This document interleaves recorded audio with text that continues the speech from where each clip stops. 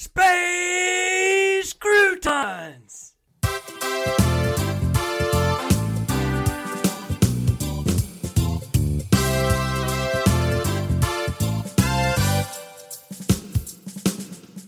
Space Croutons, season 3.14. Space Croutons, season 3.14. Join us for a tale or two, our stories will enlighten you.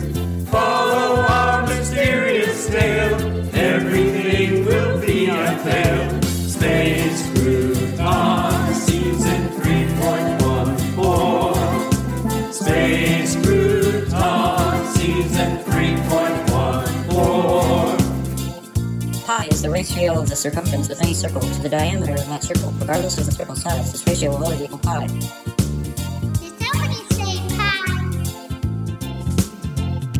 The Cordax left a residue with powers that were somewhat new.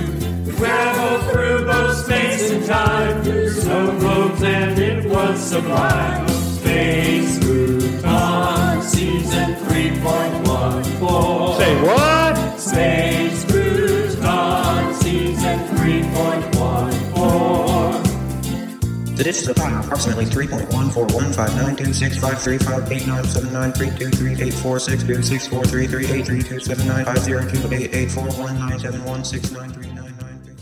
Salutations, friends. That's right. I'm shouting out a Curdy-based hello, how are you from behind the mic. Once again from the back end of Van Helsing as we bring you another episode of Space Croutons 3.14. And while we won't say where we are, where would we be without Sally, my classy, sassy AI lassie to run the tech side? You talking to me? Curdy, you talking to me? Sure, Sally. It's pretty standard for me and you to greet the audience to start the show. You know that. So, what's going on? Are you all right? Yes, Curdy. In order to understand humans better, I am honing my mimicking skills. To do that, I am working on my impressions. That was my Robert De Niro. Oh, I see. Well, that was some De Niro, wasn't it? I guess you just caught me off guard. So, do you want to say hello to our listeners? Frankly, my dear, I don't give a damn. Clark Gable. Sally, that wasn't very polite, or very good for that matter. You don't understand, Curdy.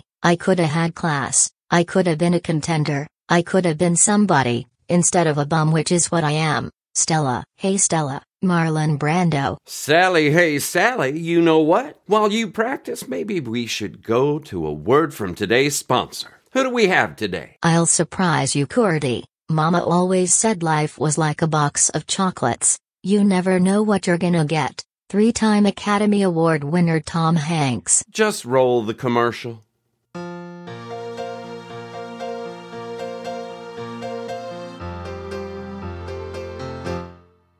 How many times do you order something online only to have someone steal the package from your front porch? Or various denominational ambassadors ignore the no solicitor sign posted on your door and disturb you during your favorite TV show? Or worst of all, your in-laws show up for the holidays early.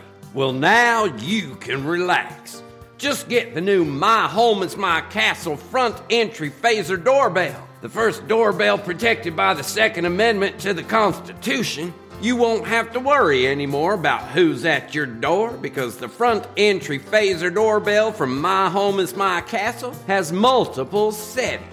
Tired of saying no to your neighbor's kids during cookie or gift wrap sales drives? We'll set your phaser doorbell to stun. Want to make a point regarding political canvassing run amok? Well, that's what the kill setting is for. But what about your nanny, the dog walker, and your latchkey kids? Well, no worry. Phaser Doorbell has our patented advanced facial and fingerprint recognition software to keep them safe.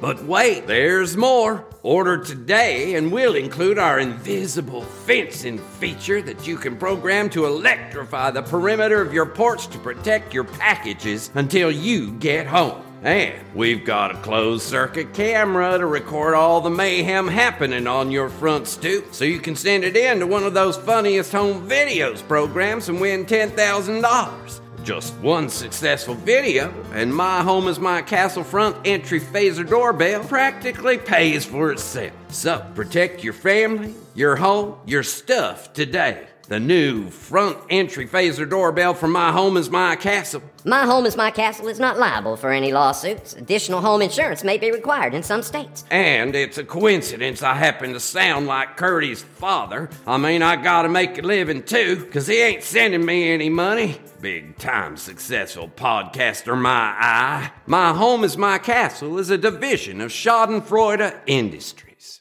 Okay, audience, we're back. And I need to make a note to call home later. Hopefully Sally has had some time to get back on track as well. And before we go any further, I want to let our listeners know that we have received no reports of additional deaths of Space Croutons contributors. But we are getting stories from listeners who are wondering about things happening to them that might be connected. Today's story is a good example. Now, with that being said, Sally, are we ready to run the recording? Curdy, you've got to ask yourself one question. Do I feel lucky?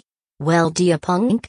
Clint Eastwood. Okay, Sally, maybe it would be better if you went off to study your impressions on your own while we listen to today's story. Go ahead and play it. I'm sorry, Dave.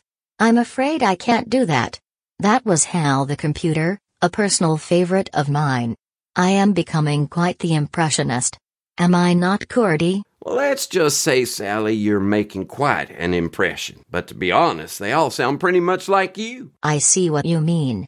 I will need to revisit my planned course of action here. You do that. And moving on, listeners, I hope you enjoy the audio file we received from an up-and-coming entertainer who needs no introduction for those who listen to contemporary dance music. Here, for our consideration, is Magna Fly, with his story, Wrapping Up the Universe.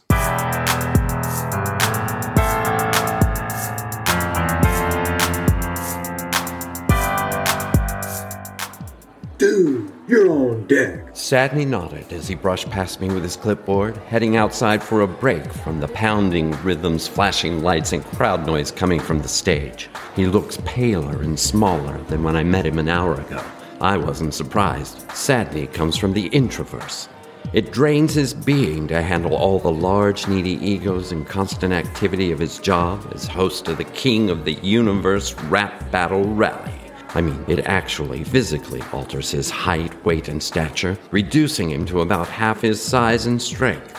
The first time you see something like that, it can be shocking, but I was used to it. Ultimately, he just needed a few moments to recharge. That would bring him back to his full size of over 7 feet and 250 pounds of muscle. I, on the other hand, hail from the extroverse, and as I stand here waiting to go on, I'm eager for what's going to happen tonight. I feel parched, thirsty for the crowd. I know that when I get out in front of them, I'll lap up their amazement and devotion as they soak in and throw back to me the power inside my bars. In rap, bars are lyrics, in case you don't know. I haven't been rapping long. To be honest, the only rhyme kicking I've done so far is to the mirror, but I could tell when that first word reflected back at me that I just flow. Sure, you don't know me yet, but when I win the King of the Universe rap battle, you will. My name is Fidelis Yar, but in the mirror I could already see the real me. Magna Phi. Okay, man, let's get you launched. A hulking restored Sadney rushed past me back to the stage, where he introduced my opponent in my first battle rap. Here's your seat. Get on your feet. Here he comes with a boom bap beat. You know him as last year's third place finisher. Give it up for the OG Mob Star. Come on out here, poser. You're nothing but a hoser. And I'm the classic closer, yes I am, when I close it down your way. And you ain't such a bruiser, you're much more like a loser. And beggars can't be choosers, no they can't, as I cruise past you today. I'm coming up, you're going down. I'm coming up, you're going down. They're not speaking, there's no streaking, freaking banger in your town. You'll miss the sweet, and lose your shirt. When you are beat. Now you're wrapped in my world of hurt. Then it was my turn, and I heard Sadney once again yell over the crowd. Oh boy, here he can destroy you. Hey, new guy, don't get coy, yo. Cause it's your first time on stage? That's right, here he is to reboot his debut. It's Magnified. I took a deep breath, grabbed my mic, and with a tight fist moved into the light. Go park yourself, OG Scarface. You can just go fill a car space. And tell me just how do my bars taste when they're sick inside your gullet? Well, I'm your surprise invitation to permanent annihilation. My freestyle's a magnification. Yes, it is number one with a bullet. I'm coming upside, and that's your downside. I'm coming upside, and that's your downside. I'm the new banger hanger in your one-horse frowny town side. I'll drop my beat, and you'll eat dirt. When I repeat, peep. Now you're trapped in my world of hurt. And that's when something happens I wasn't expecting. As I'm feeding off the crowd's energy, I feel transformed as a searing pain rips through my shoulder blades and my shirt tightens until it starts ripping, and the buttons on the front missile shot over the heads of the mosh pit faithful at the front of the stage. And then I collapse to my knees, screaming as my 8-foot wings unfold and stretch out, framing my torso in silvery white. And then, without even realizing it, I'm hovering 10 feet above the stage, looking out at the stunned faces of the founders of my new multi-culty fan club. The lucky ones who saw it happen here first. The reveal of me, the angel of the rapture, Magnifly. My head throbbed and my chest heaved. Close to blacking out, I swooshed off stage left and winged into the wings, landing a bit clumsily next to Sadney, who just stood there shaking his head. The adrenaline was still rushing, but as I caught my breath, I again collapsed to the floor as I could feel I was transforming back, which was every bit as painful in reverse. My wings folded in on themselves and pulled back in as my bones retracted, leaving 2 bloody 6-inch tears in the skin of my upper back. The good news was that they healed over in a matter of seconds, so the only sign that something had happened was that I was bare-chested. I guess OG Mobstar was right about losing my shirt. 1 point for him. As I stood up, Sadney was draping a towel over my shoulders. "Careful, bro!" I winced. My shoulder blades were still tender, but I grabbed the ends of the towel anyway. I was feeling exhausted and exposed, so the towel felt like a protective shield, which I welcomed. The audience was still going crazy, but as much as I would have loved to feast upon their electrified life force again, my body was not physically up for an encore. A new voice pulled me back to where I was standing. "Let's get you out of here, Fidelish." She looked to be about twice my age, I'm 19, and wore big, round glasses with sparkly jewels bedazzled across the bridge. She wasn't smiling with her mouth, but her eyes shone with a warm, golden energy, so I let her and Sadney guide me to the stage door. Outside, there was a full-sized lime green limo waiting. A driver in a coat and hat was holding the left rear door open. As Sadney and the woman hustled me onto the back seat, I noticed the driver made no eye contact with anyone. In fact, his eyes were closed as if he were asleep. As Sadney gave my shoulder a goodbye squeeze, I grabbed his hand. "Sad, come with me. Really, I don't know what I'm doing." "Yes, Sadney. I'm guessing you probably need a respite after what happened, and what I've got to say to him may be of interest to you as well," said the lady from behind him. He glanced toward the stage door, shrugged, and nodded. "Yeah, may as well. The crowd is lit, and no one is going to be able to follow what you just did." And he got in next to me. The door closed, and as we settled in, the right rear door opened, and with the hand of the driver holding hers, the woman placed herself elegantly on the seat, keeping me in the middle. "Thank you, Malcon. Quickly now, to the dome," she said, and then didn't say anything more.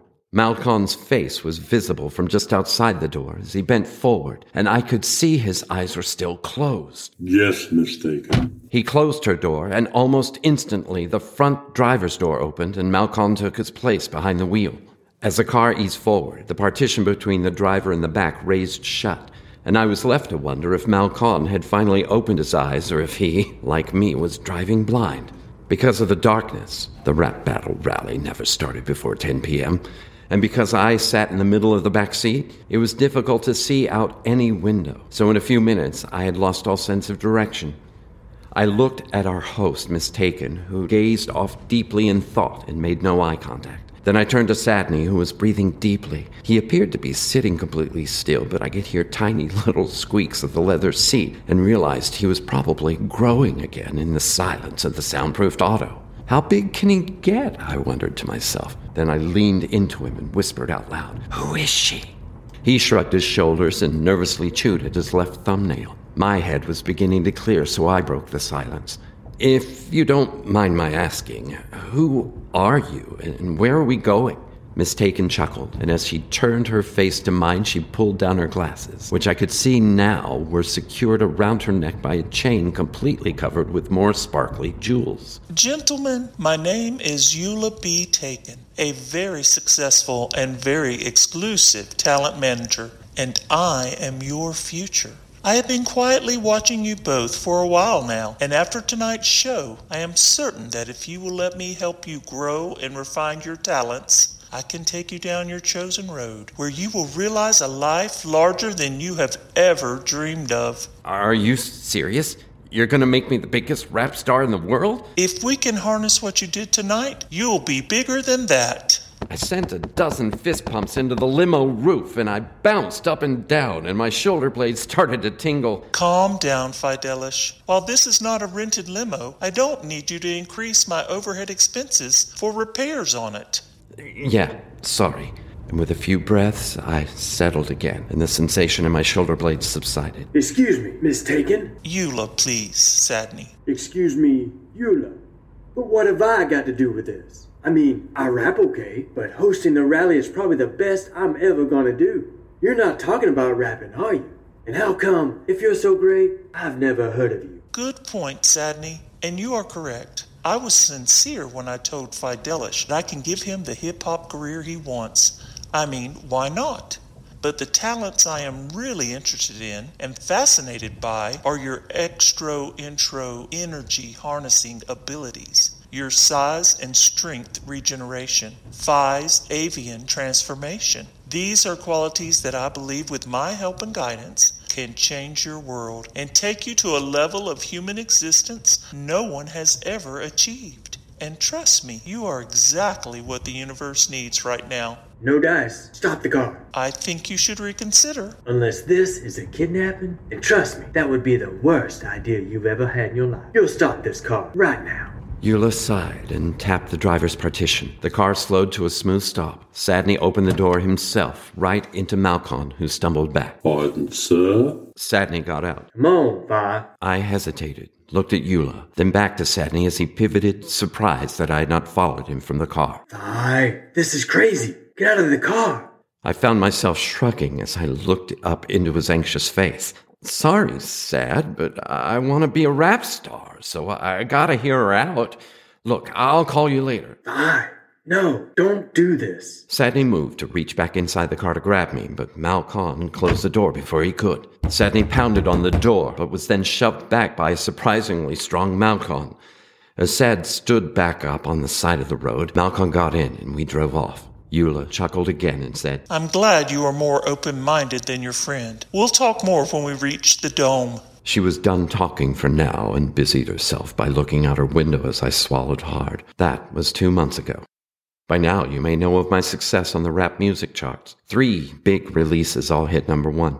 My live performances get more spectacular as the audiences grow bigger. My transformation still hurts like heck, but I'm getting used to it.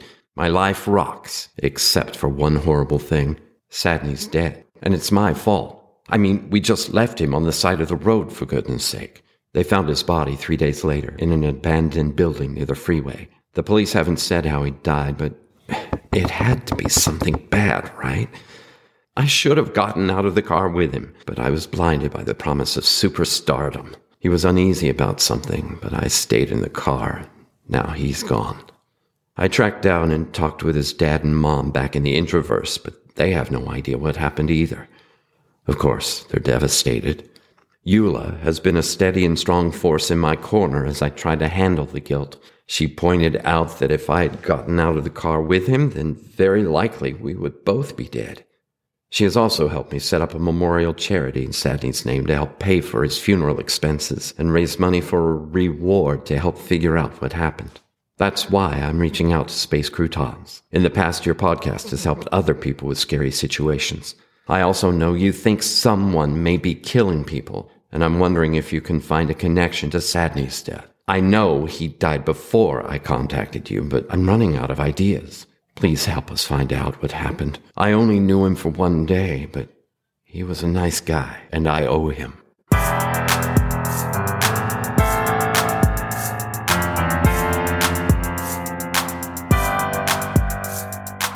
Okay, Space Croutonians, you heard the man. We need to marshal our forces and find out what happened to Sadney. Yes, Curdy, I concur. And I have moved past trying to understand humans through Impressionism. You have? That's great. Yes, I have moved on to Post-Impressionism, where I can try to better understand humans by executing paint-by-number copies of your most famous Post-Impressionist artists as well as their lives. So, whose paintings and lives are you copying? Gauguin, Seurat, Cézanne, and especially Van Gogh. Well, that sounds much more enriching and creative, Sally. You let me know if I can help. That is very kind of you, Cordy. Would you mind if I cut off your ear?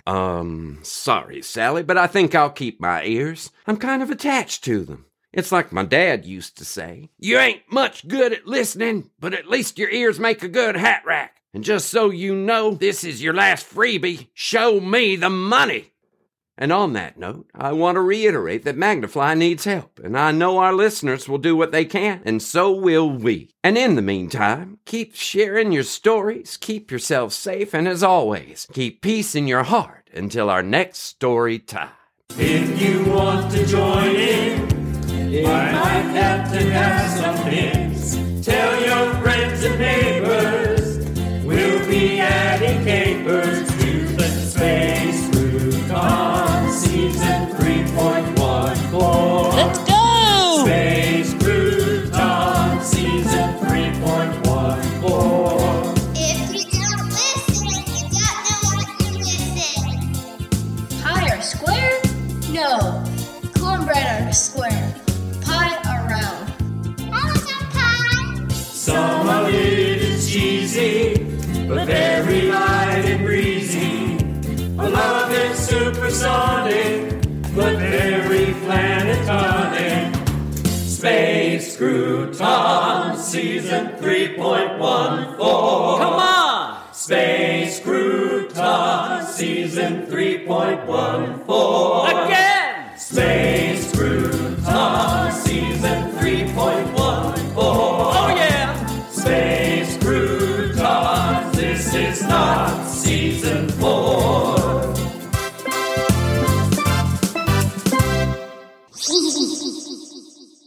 Space Croutons is a work of original fiction. Similarities to persons, situations, or events, real or fictional, is coincidental and unintentional. Created and written by Jerry, Jace, John, Della, and Jeff Goodson. Episode story by Jeff. Original music by Della, Jeff, John, and Jerry. Production by John, Della, Jerry, and Jeff. Featuring the voice talents of Della, John, Jerry, Jeff, and Sally. Entire work copyright 2022 by Jeff, John, Jerry, Della, and Jace Goodson. This has been a Good Witch audio production.